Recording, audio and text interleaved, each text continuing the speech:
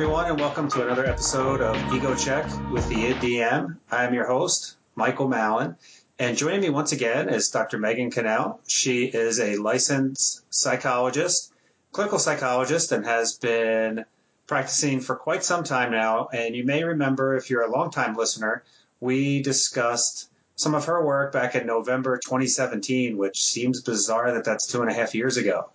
So it was that long ago? Yeah, episode 22. So go back in the archives and find that, because there's some good stuff in there.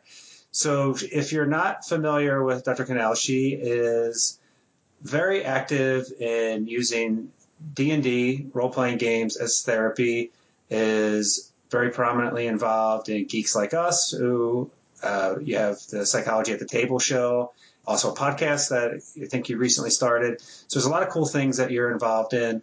And one of the things that strikes me is we were preparing to talk, this combination of mental health and tabletop gaming really seems to have come a long way since 2017. And I imagine in another 3 years, it'll be even more blended. And I think we're both have sights on how we can continue to do that. So first off, welcome back. Thank you for being here. Thank you so much for having me. I can't believe it was in 2017. That seems so long ago. Yes, it's a different world for me, certainly, because my son was maybe not even one yet. So there's a lot going on now. What is new with you? Very busy. As you mentioned, I'm doing a podcast now with Geeks Like Us called Brain Noodles, where it's myself and 3 of my fellow psychology friends sit down and talk about the stuff that is on our brains, and tie in some psychology research and talk about that. Still going strong with Clinical Role, the live D&D show that I do, where it's all my players are other therapeutic dungeon masters or psychologists. And actually, one of the big things that I've started doing recently is I do a lot of consulting now on therapeutic D&D. I think for the entire month of January and for half of February, I was doing 2 calls a week with either graduate students or undergrads or people in the profession already using D&D therapeutically. And it is just so amazing to see how much the idea of using D&D as therapy has taken off. And then I'm also so thrilled research is finally being done. Yes. And it's so exciting because the big thing for psychology is we need evidence. We need to yes. Anecdotally, we feel like D&D is an effective therapy tool, but now there are studies being done that will show if it actually is or not. My guess is it is because I just see it. But sure. I'm really excited that research is finally being done. Yeah, and even the facility where I work, there's we have an intern right now that's running a D&D group, which is funny because I didn't get that initiative started. It was great that I've just sort of coming in late to the party and consulting on that. And they're collecting some data. And I think, by the end of the year, they'll have a pretty good sample size to start looking at beyond that anecdotal evidence of we find this effective to have some science behind this, which can then be published and then maybe start spreading the word about how to do this. And it sounds like you've been very involved in that over the years. Trying to be. It is very interesting. When I first started getting into psychology back when I was an undergrad, I really wanted to do research because I was just so fascinated by how the mind works and how we work. And then as I got into my research class in grad school and I realized you could spend 7 to 10 years answering one research question, I went, no, yes. Thank you. No, this is not for me. I will be a clinician. I will be very happy being a clinician. I'm not going to be a research psychologist. And now here I am consulting on research. It's the many paths that our lives take. It's not always expected. Yeah. What's been interesting to you over the last 2.5 years with blending your professional role and this gaming interest, kind of blending the two worlds of your hobby and the professional work? I think just how much fun it remains and just how powerful of a tool. I'm actually coming in tonight off of running one of my therapy games. And it is just so much fun and it is so rewarding. And just seeing people grow and develop and how much enjoyment they get out of the group and how much connection they have. And then I think one of the cool things that has changed from me in 2017 to me today is I've really learned to embrace improv and the random factor of play so much more. Okay.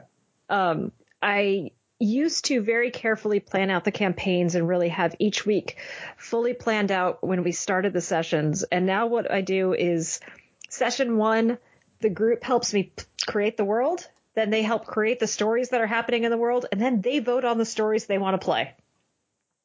And then I turn it into a narrative that makes sense. And then we go out and we explore it. And then I just sort of see what they find in each section. And week after week, I kind of just roll with it and see what happens.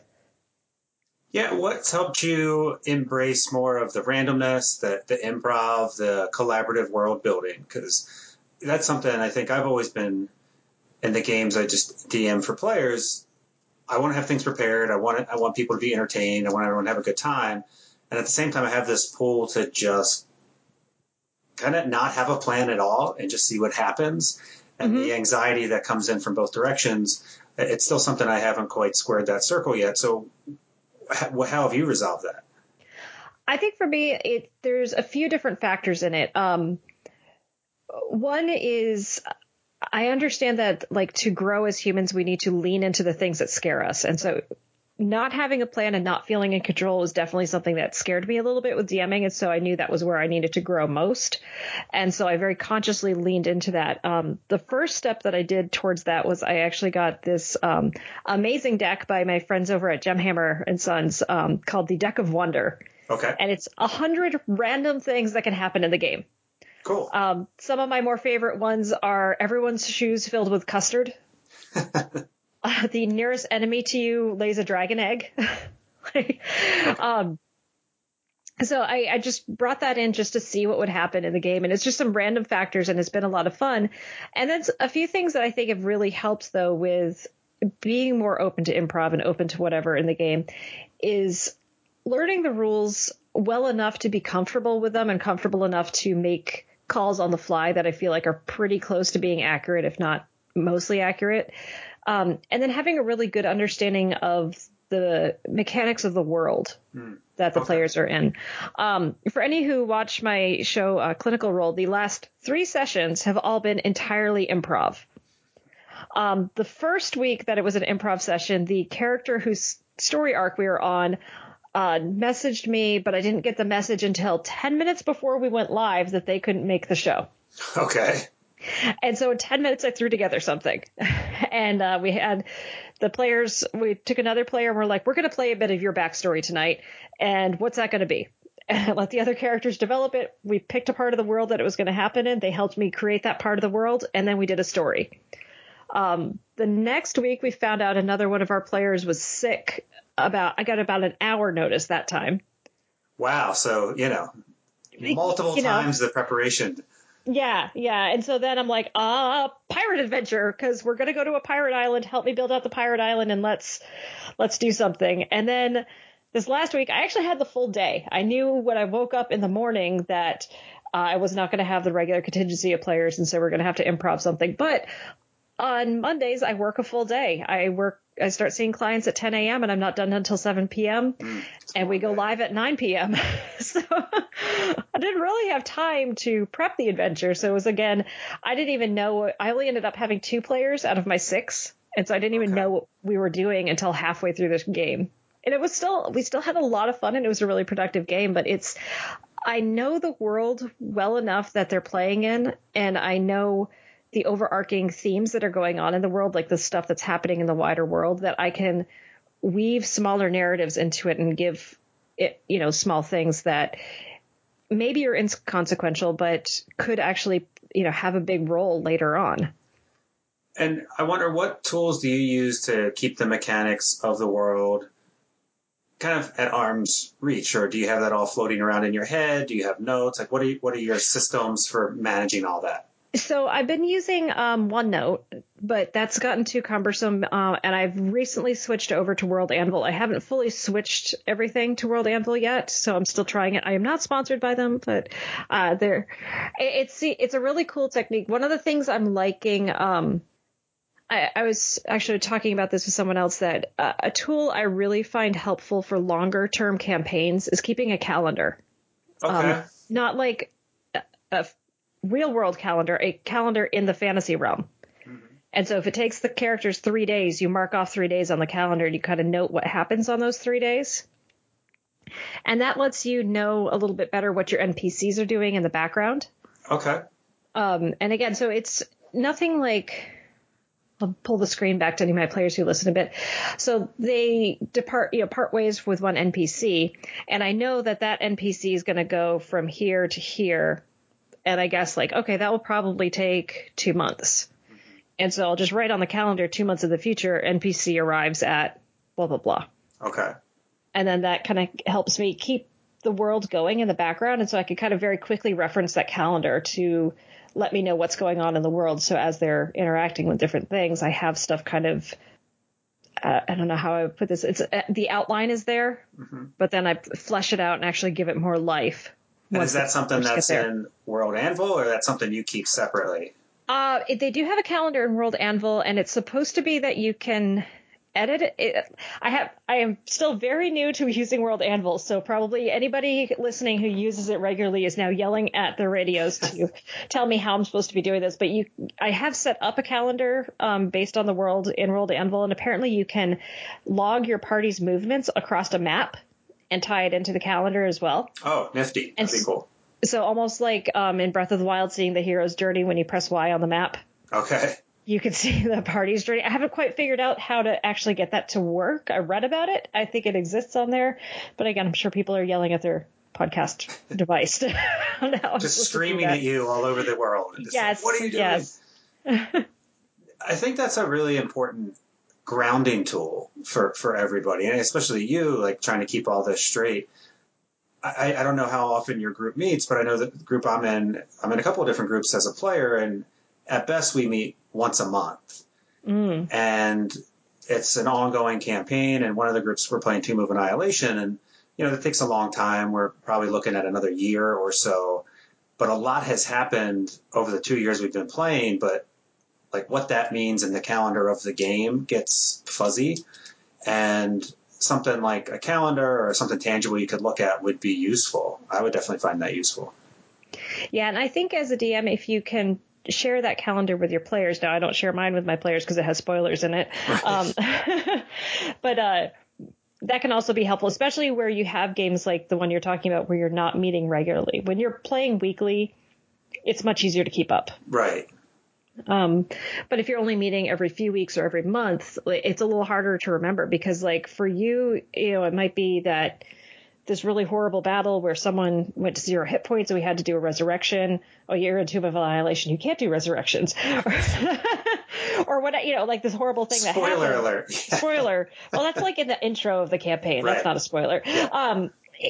It's going for you as a player. It's that was 2 months ago, but the character that might have only been a day ago, depending on how, things are going with the pacing. And so trying to remember the emotional headspace of your characters can be really important and really valuable as well. Yeah. You mentioned early on during a conversation here that you've been involved in helping people grow through role-playing games. And I think that's the goal of using it as a therapeutic tool, is to help people achieve some goals, learn some skills. And you mentioned that there's now hopefully a growing body of research that we'll be able to look at and point to. In terms of inside therapy, or maybe just people who are playing the game with friends for fun as a hobby, what are some of the themes that you've seen in terms of personal growth that you think D&D and role-playing games really can foster for people?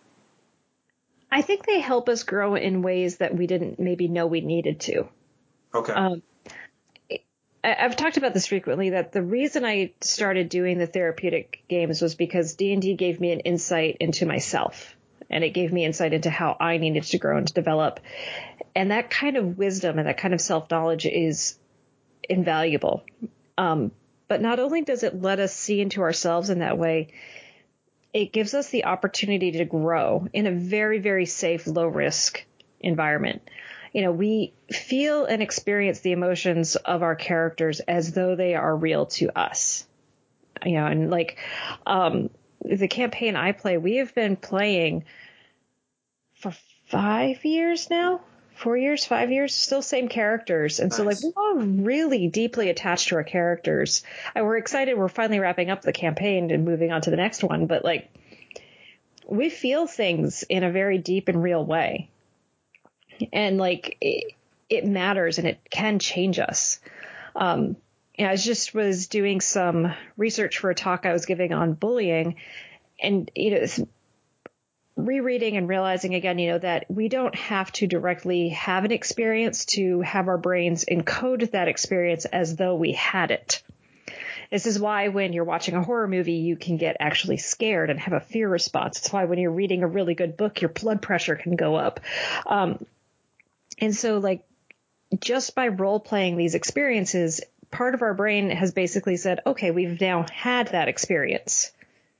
And we have something to draw from because, wisdom comes, I'm saying the word experience over and over again, but that's where it comes from, right? It's going through these things and giving ourselves real world examples to draw from. And even though D&D isn't real world, it's real emotion. And that's something for us to draw from. Like, in the game tonight, one of the players is playing a paladin and like has not had lucky dice. I think we went the first half of our semester and they didn't land a hit.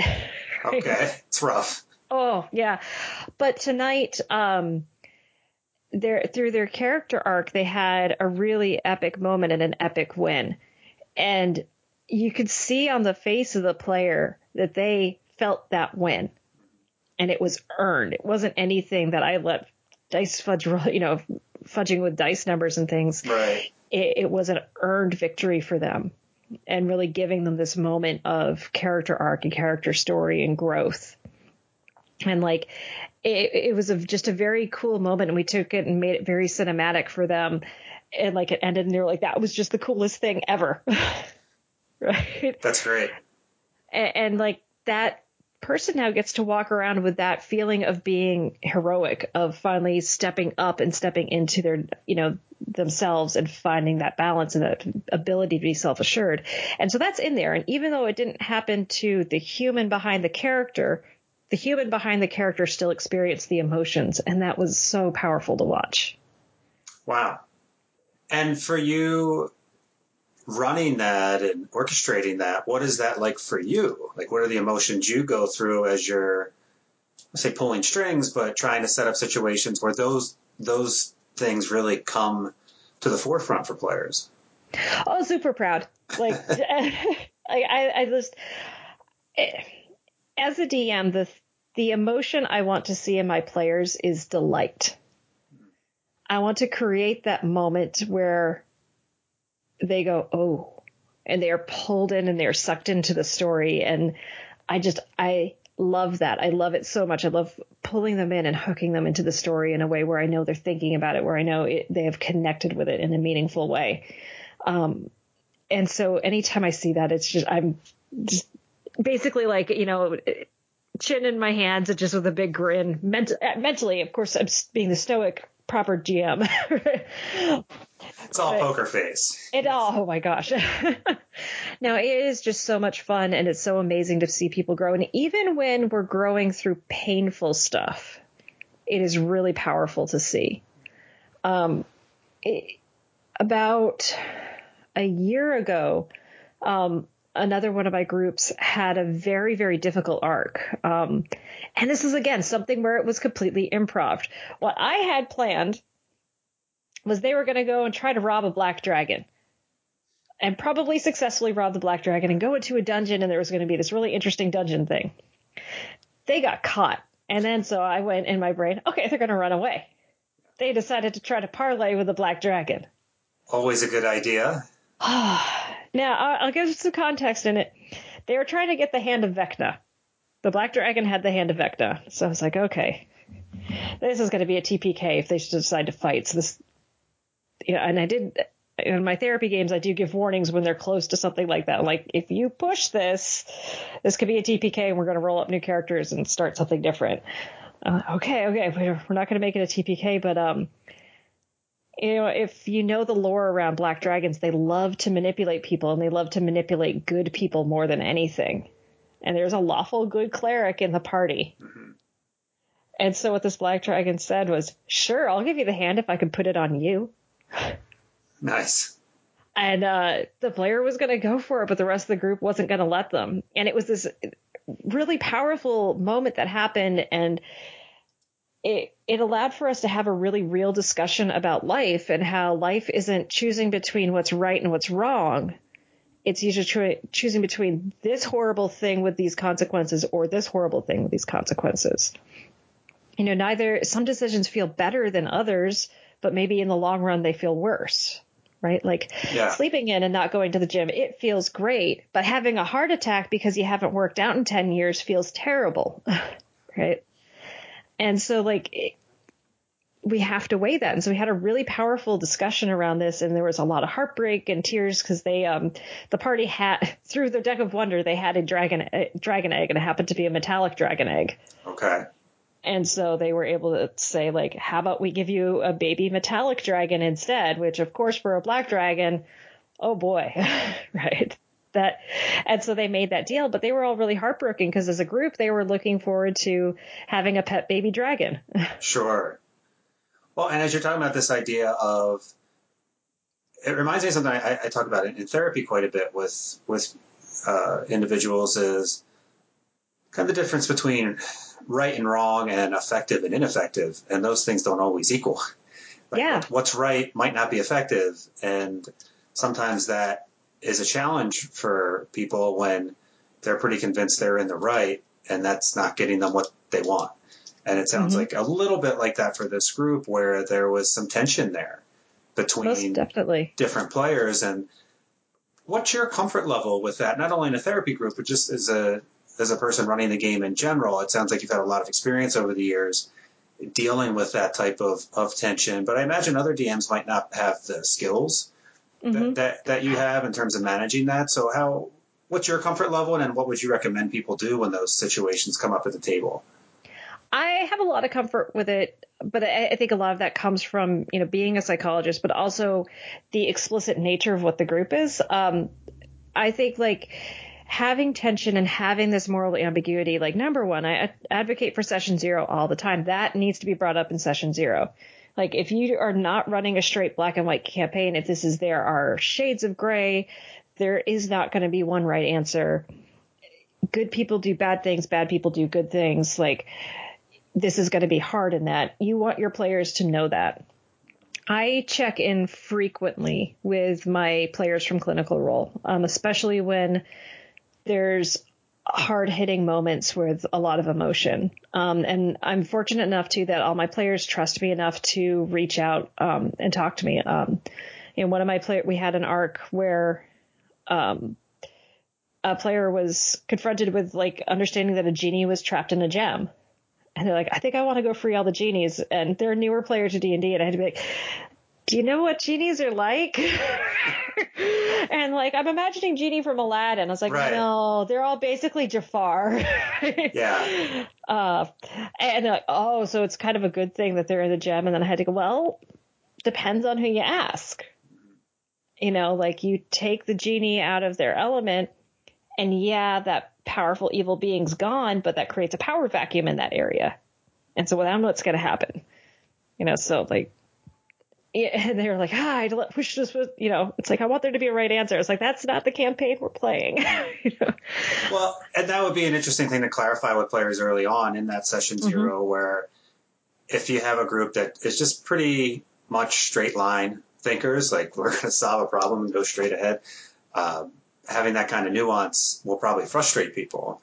And if you have a group that's very cool with shades of gray, and you give them a campaign where it's sort of A, then B, then C, that'll probably frustrate them. So kind of knowing the group is very important. Yeah, reading the room is really important. And I think I started off wanting to play a more linear A to B to C. Like, I didn't want to have to think. And it was fun and I enjoyed it. But I will say the campaigns I have played where there are those shades of gray, it's so much more meaningful and it's so much more fun. And like the real like heartbreak and stuff that you can feel in those moments in these campaigns where it's not clean. I don't know if anybody, listening watches Critical Role. The past week, their live show in Chicago, like it's the only episode of this new campaign that I have watched twice. Okay. Because it was so good, but it was because it was all filled with shades of gray and complex things, and there was no easy answer, and it was just felt very real and super duper emotional and beautiful and wonderful, and also some really freaking hilarious parts too. Like, yeah, that's great. What? Maybe getting an overview of this. Something that I've been thinking about lately that I think is tied into this, but is a little bit of an offshoot. Because it seems like you've been pretty tireless in working on all of this activity with D&D. Like you mentioned, I mentioned the YouTube show that you've had, the Psychology at the Table. Mm-hmm. You're doing Clinical Role, so that's the streaming show with other mental health providers, and that's been going on now for, I guess, 3 years or so? 3 years, yeah. Yeah, so that's been going on for a while, and you're consulting. If you people who follow you on Twitter, you're always updating from different conventions, and you've mentioned a few times here, preparing for talks, doing research. Just viewing that as a lurker on Twitter and just, having had a few conversations with you, I'm always struck by like, man, that seems tiring. Like that just seems like a lot to do. And I wonder how you balance that, or if it gets out of balance at times. Oh, no, it's completely out of balance. I will own that. Like, I'm not going to put some sort of delusion of like, I can do it all. Right. No, I'm very tired. Like, I constantly feel tired and feel a little bit behind on everything. And so like anytime I do interviews like this where I'm getting to talk about what I do, I actually have a sticky note that says all the stuff I do. And then as I start talking about it, and I'll remember stuff that's not on the sticky note. And then I'm like, oh, this is why I'm tired all the time. But, actually talking with you specifically and thinking about this, I think one of the reasons I'm able to do this was because I was in the military. Mm-hmm. And so like, it was a great experience and an experience I never want to have again. My last duty station, I was the officer in charge of the mental health clinic. I was also a full-time clinician, so I was expected to see 30 clients a week. And then I became the department head as well, with no reduction in clinic time. And so every day that I went to my job, I was behind. Yeah, and even just this idea of 6 patients a day by itself is a huge load. And yeah. You're wearing multiple other hats at the same time. Yep. I'm having to go to clinic-wide meetings to give counselings to all of the union employees, to all the soldiers, I also had to do my physical training, and so I was juggling so much and trying just to keep up. And there were, it was like my choices every day were like, okay, who do I want to have yell at me tomorrow? And that was kind of how I had to base my days off of. It was horrible. It was awful. This is what I knew. I was time to get out of the military. I pulled into the parking lot of my clinic one day and I sighed and kind of collapsed on my steering wheel and went, oh, I miss Iraq. Now, ooh, that's a bad thing to miss. Yeah. And so when I realized I had to get out. It was too much. And so it's given me this weird comparison though, because compared to then, I'm doing great. At least like I'm enjoying all the stuff I'm behind on. I'm not having to write a counseling statement for my friend down the hall for being, 2 pounds overweight when I know that they don't have time to exercise because they're doing the job of 3 people as well. I actually enjoy all of the stuff that I do, but it is exhausting. It is really hard. And it's hard to keep the balance, because I also have a family. I have 4 kids, 3 of whom live at home. and trying to go and surprise my kids by having lunch with them every now and then, or, just being present at dinner, coming home and playing a video game, or just taking some me time has been incredibly difficult. So like, I don't want people to see it and be like, oh man, she does it all without problem. Like, no. She's got it all figured out. Nope. There's a lot of suffering. I read the Outlander series. Well, no, I read the first 3 books of the Outlander series, and I got stuck on the 4th one. But by Diana Gabaldon, and she had a really great quote. I think it was in Dragonfly and Amber, where this one character who was a historian talks about people who did great things in history, and the thing he said was like, they all suffered. Like you don't get to do all this stuff without a certain amount of suffering. And I'm not trying to say like I martyr myself or anything, but like, it's hard. I run 3 therapeutic groups, plus I DM clinical role, and then I also play my own game. So it's 5 games of D&D a week, which is awesome. But I've DM'd 4 of them, and none of the 4 take place in the same universe. It's a heavy mental, and you were talking before about all the emotions in the game. That's a huge emotional load. And I imagine just an administrative load. You're probably scheduling, and you talked about, you just like, oh, this player's not going to be here. Like, so now I have to scramble, and it's a lot of hats to wear. And, a concept I think about in some of the work I do, because I work in a primary care clinic, and I have no way to predict my day, like depending on which doctors are in the clinic and who's sending me patients. It's just a lot of set shifting. So you kind of shift from one set of roles and agendas to another. And I think the more often you have to do that throughout the day, the bigger the challenge. Yes. It is. And I've gotten good at it over the years because that's my job and that's what I do. But like you, I have a family, just one child, one son. But since he's born, a lot of the hobby stuff has taken a bit of a back seat. And for me, there's this, like, I'm prioritizing family. At the same time, I feel guilty because I feel like I should be doing more with the hobby stuff and combining mental health and gaming. I have a lot of ideas about that, what I could be doing, what I should be doing. And then the brilliance of social media is you get to see what everyone else is doing. And you're like happy for other people. And then at the same time, you're like, oh, I could have done something like that, or that makes me want to do this thing, but I don't have the time.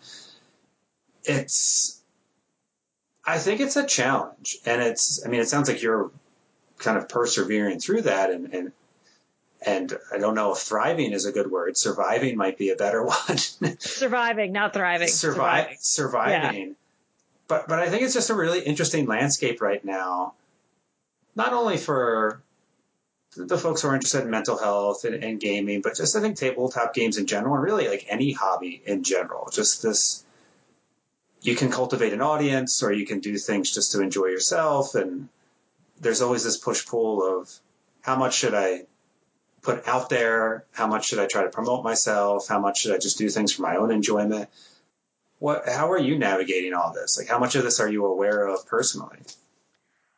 I try to be very aware of it. And the one thing that I think is really good is the D&D game I play weekly. I think pretty much every interview I do, I mention it just because it means so much to me. I know myself well enough to know that I tend to take on too much, and anxiety is my constant friend and companion, and it drives me to do great things, but it also drives me into the ground.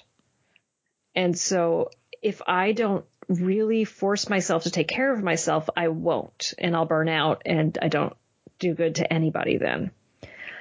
And so what I like about D&D specifically is other people are counting on me to show up. We have a very small group. It's 4 players under the DM. And so if one of us isn't there, it's a really big hole. Yeah. And knowing that everybody else is counting on me to be there too, it helps. It helps me show up. And just to take those 4 hours that we play and to focus on my friends and to laugh and to have fun and to experience heartbreak and growth and all kinds of wonderful things. That's been like one of my big anchor points in all of this. I also say like Clinical Role is, even though it's a streamed game and so you have to be performing and you're on and you have to be thinking about the audience and making sure that the game is entertaining to watch, not just fun to play, is also incredibly just relaxing because I get to see my friends. I started it to make better friends with other people who are doing therapeutic gaming, and we've succeeded in that. And it's just really nice to have a chance to catch up with these people every couple of times a month. And I remember in the past, years ago, you had invited me on that a few times, and it was always like, I can't make that date work, or something was going on with family, or I was out of town. And it's like one of those things like, I wish I would have done that back then, because now maybe it'd be more of a regular thing, or I've pop in from time to time. It's always like, push pull of what can you fit in. But you mentioned the idea of self-care, and I think that's so important. And again, something like a story I'll share with the clients I meet with is just the example of, when you're on an airplane and they give you the safety lecture, it's like, if we lose cabin pressure, put your oxygen mask on first before helping somebody else. This idea that if you're not taking care of yourself, then you can't be there for other people, because that idea of burnout, there's only so much our body and our sort of mind can take. In addition to D&D, what do you find that's renewing for your routine?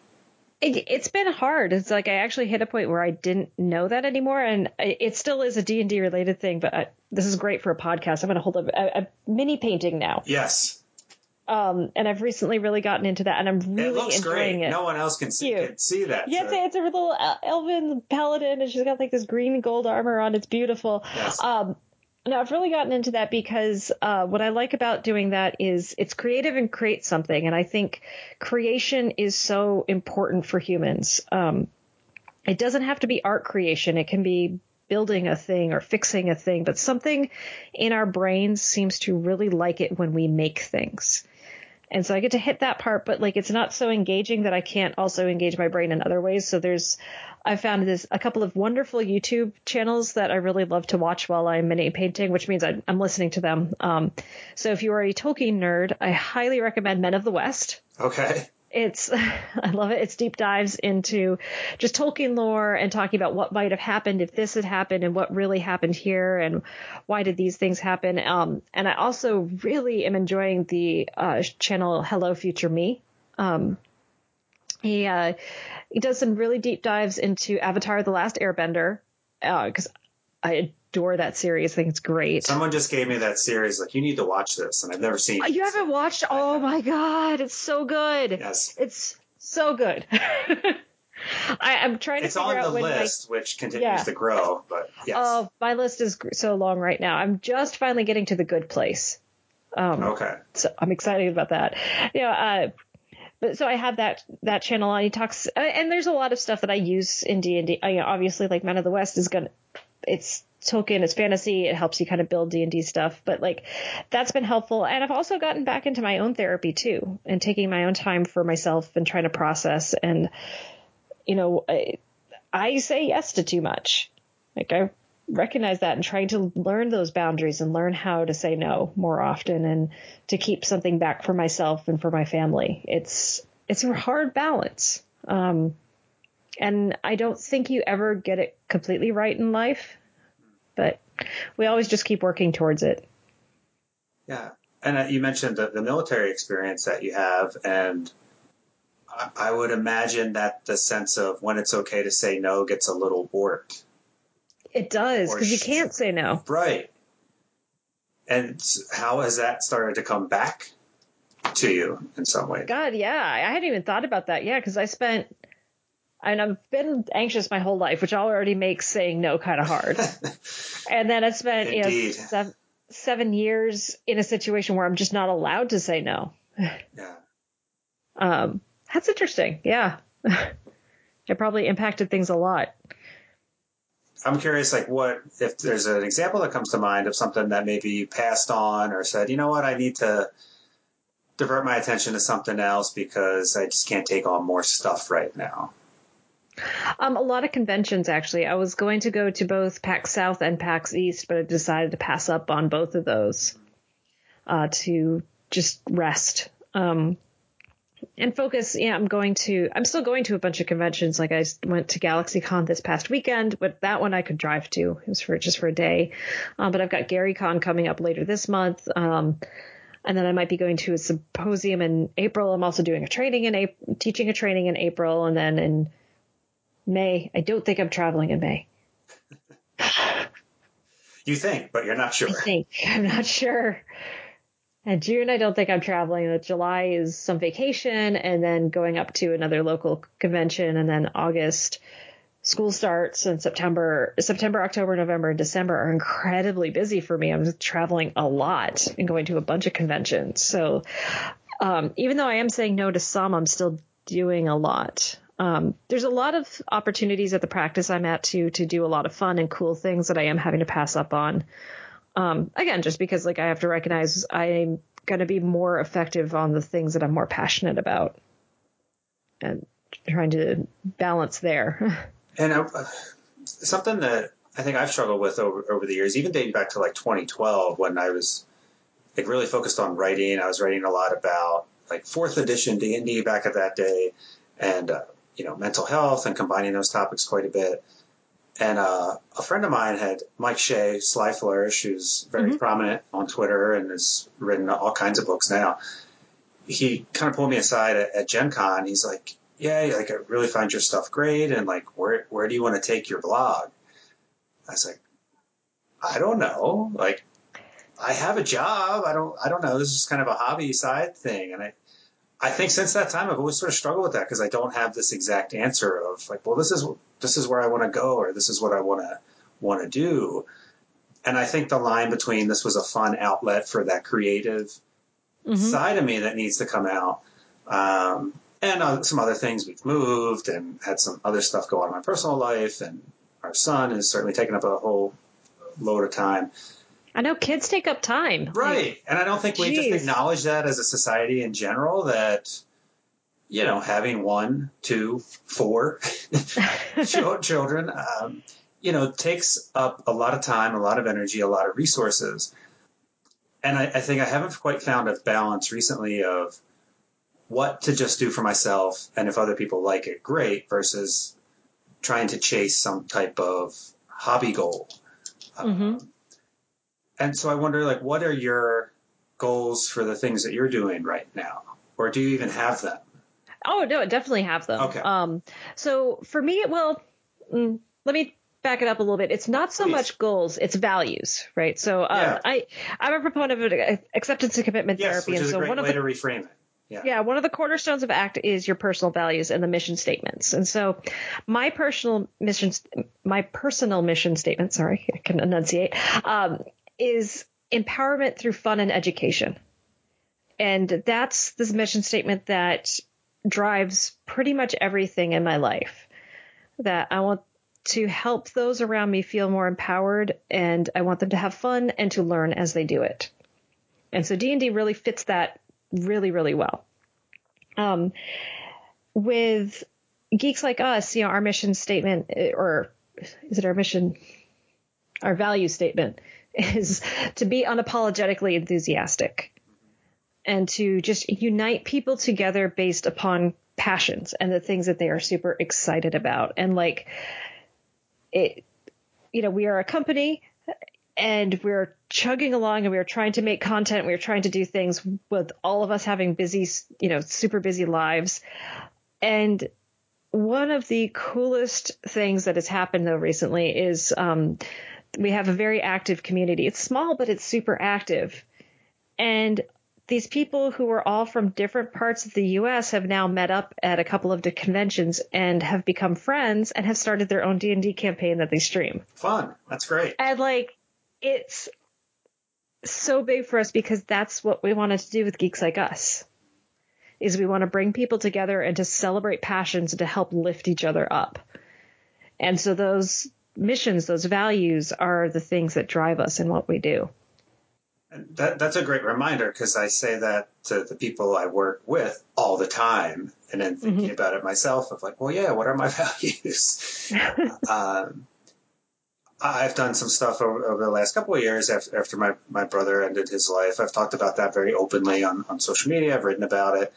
It's like I have this desire to do more for suicide prevention and want to try to be an advocate, and my wife reminds me that I've done a lot, and it's always this pull of like, well, I should be doing more, kind of the same type of anxiety of like, well, you could be doing X, Y, and Z. But having just a reminder of not so much a goal, but a value of doing work in that direction is meaningful, whether it's something small or something bigger. And it sounds like I like the way you put it, just like empowerment through, would you say through fun and... Through fun and education. Fun and education. It's just...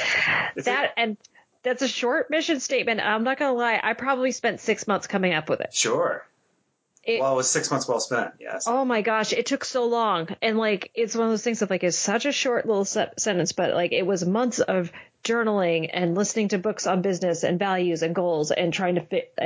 But it really was worthwhile to try to synthesize the things I personally value with the change that I wanted to see in the world. Yeah. So, and if people are interested in kind of investigating that for themselves, certainly therapy is great. I have a therapist. You've mentioned, kind of going back to therapy yourself.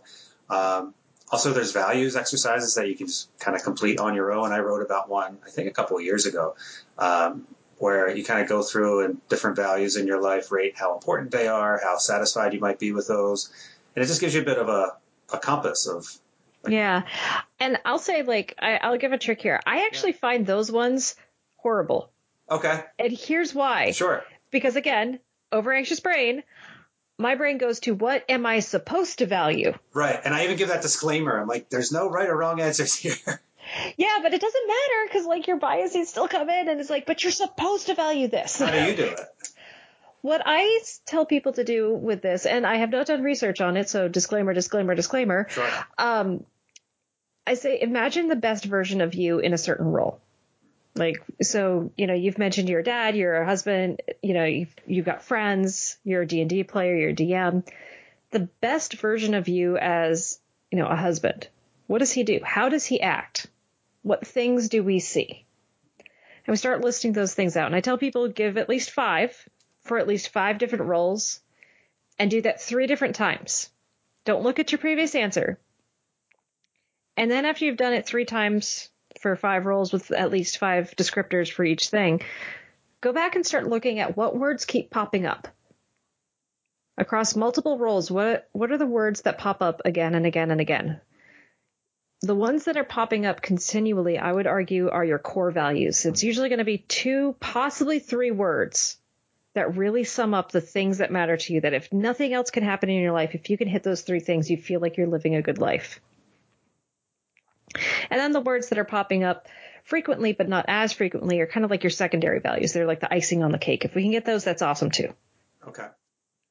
That's a great way to do it. So what is your best ideal self as a DM, as a therapist? Oh gosh, I'm so far off the mark of where I want to be as a therapist. It's terrible. And kind of as a DM too, because one of the things I want to be able to do is to say like that I am reading. I want to be reading all the time. I have a goal this year of reading about a book and a half a month, which I'm technically still on track with. I finished 2 books in January and I finished 1 1/4 books in February. So I need to up it a little bit for March. I want to be reading a lot. And that's one of the big things for me is like the more I can consume and understand and draw parallels for with people and point them in directions of stories that can help them, the better I think they are. The more research I can understand as a therapist, I think the better a psychologist I will be.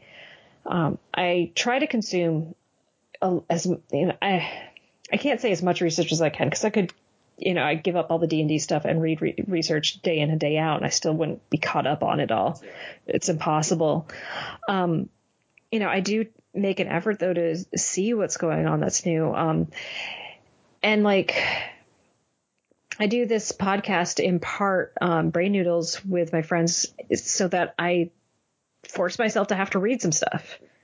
Because like you mentioned, like there's that list, right, of shows, of books, of movies, and it only seems to ever grow longer, right?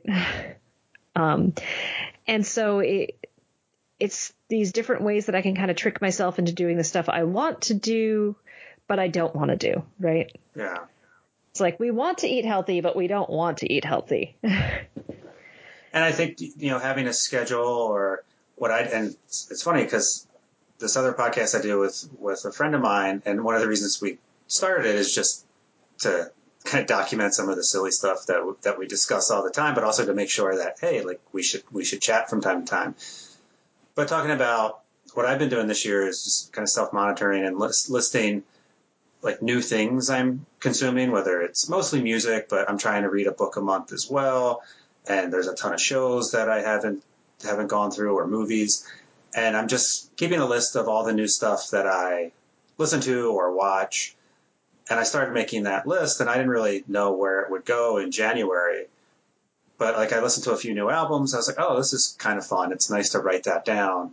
So that inspired me to, anytime I had a break at work or maybe on the treadmill, it's like, well, I'll just find a new album and listen to it. Then I can write it down. So it kind of became its own reward. Mm-hmm. So just kind of paying attention to our behavior and what we're doing, if that's connected to our values. I think there's a lot of power in that. And sometimes it helps to not just keep track of it in your head, but for me to write it down or, list it out. Yeah, it's finding that thing that motivates you. Like, there's a YouTube channel I really like called Healthcare Triage. It's a medical doctor. I like it because he talks about medical news and gives new research in a very bite-sized way that I could digest and could listen to quickly and then move on with my day. But he did an episode talking about fad diets and different diets. And the ultimate conclusion, he said, so what's the best diet out there? It's the one you stick to, right? Like, sure. What's the best journal out there? The one that works for you. What's the best way of motivating yourself to listen to a new album or to read more? The one that works for you. Right. I think it's useful to have somebody to bounce ideas off of and to work with. And that's, again, just being an advocate for therapy. I'm biased since that's what I do and it's what you do as well. But, having a therapist to talk to has certainly been helpful for me over the years. And I think being willing to experiment with something new. You were talking about earlier in role-playing games that you have exposure to different emotions, different ideas, and our brain sort of makes sense of that. So being willing to experiment, expose yourself to new things is incredibly useful and also incredibly scary at times. So yeah, having someone that you can partner with to embrace some of that discomfort is really beneficial. Mm-hmm. No, completely. And I'm so thankful that my husband's an awesome partner and like getting to bounce ideas off of and to talk things through. And like, you probably do this now that you have, your kiddos bigger and like you do the update with the spouse, right? Where it's not you're really having a conversation. It's like this, and this. Okay. And this, and this. And you're all running off to other parts of the house. Right. Right. Trying to check in, same room, eye contact, no distractions. It's harder and harder to do. It is. So how can people get in touch with you? How can they follow all your stuff? Like, as you mentioned, I'm on Twitter a lot. I like Twitter. Yeah. Twitter gets lots of hate, but like, I don't get it because your feed is completely based off of the people you follow. And so like you follow people who post awesome, fun things and funny GIFs, which is one of my top criteria. Right. And you get like an awesome feed filled with cool things and you get to see all the amazing things that people are up to. But I'm on Twitter. My website's Megan's ID. You can also find me at Geeks Like Us. So every other Monday we're doing Clinical Role. Sometimes I pop on there to do other things.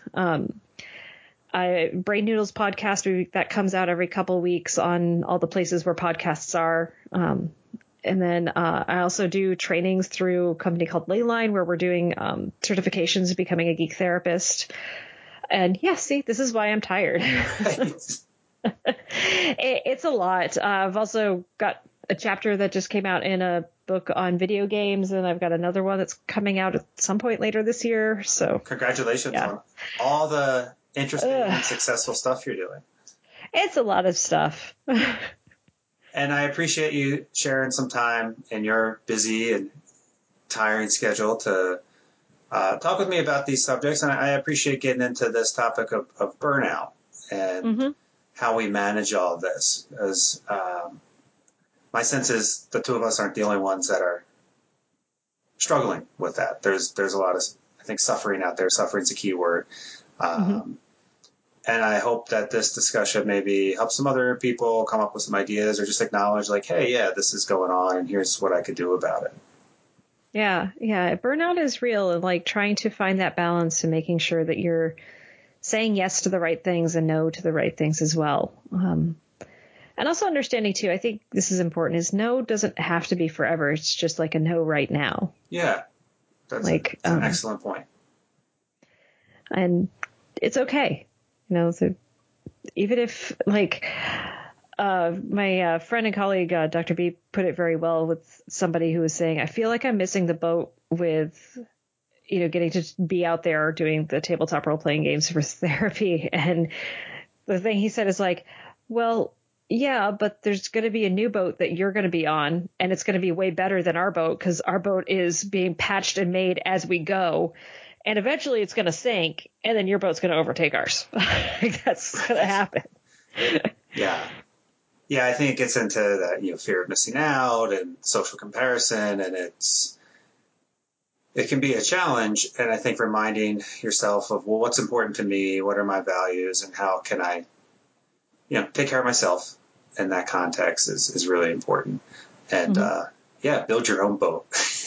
Yes. It's kind of a nice way to conclude it. So thank you very much for your time. Good luck with everything you have going on. And it's my hope that I get to one of these conventions soon, so can cross paths in person, which would be cool. But certainly welcome to come back at any time, maybe 2.5 years from now or earlier, if you like. Yes. So thank you again. Thank you so much. Sure.